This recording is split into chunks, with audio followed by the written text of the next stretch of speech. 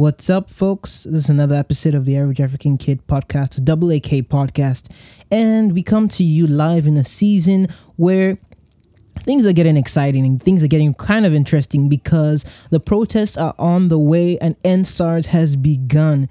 I never thought I'll get to the point where we'll see Nigerians, see young people all gathering together in one accord trying to fix a problem like this. And this is exciting, honestly.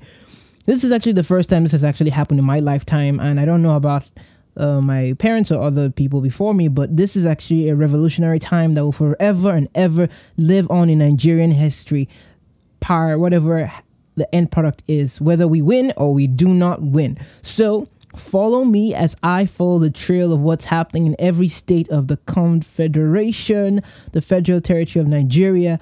I'm going to be going from state to state. Not physically, of course, but I'm going to be talking to correspondents from every single state I can get my hands into to see what's happening over there, to see how they're responding to this new protests, and to see how they are setting up themselves to be able to combat what the government is trying to do. So this is really exciting. Like, this is really anticipated and really highly anticipated. Granted, this comes during the COVID-19 season, which means that a lot of youth will be exposed to COVID because they go out without face masks. But people believe that they're immune because they're young. I don't really believe that, but still, that might be a problem along the way. But otherwise, I see this as a positive resolution and a revolution and reformation that could change our nation.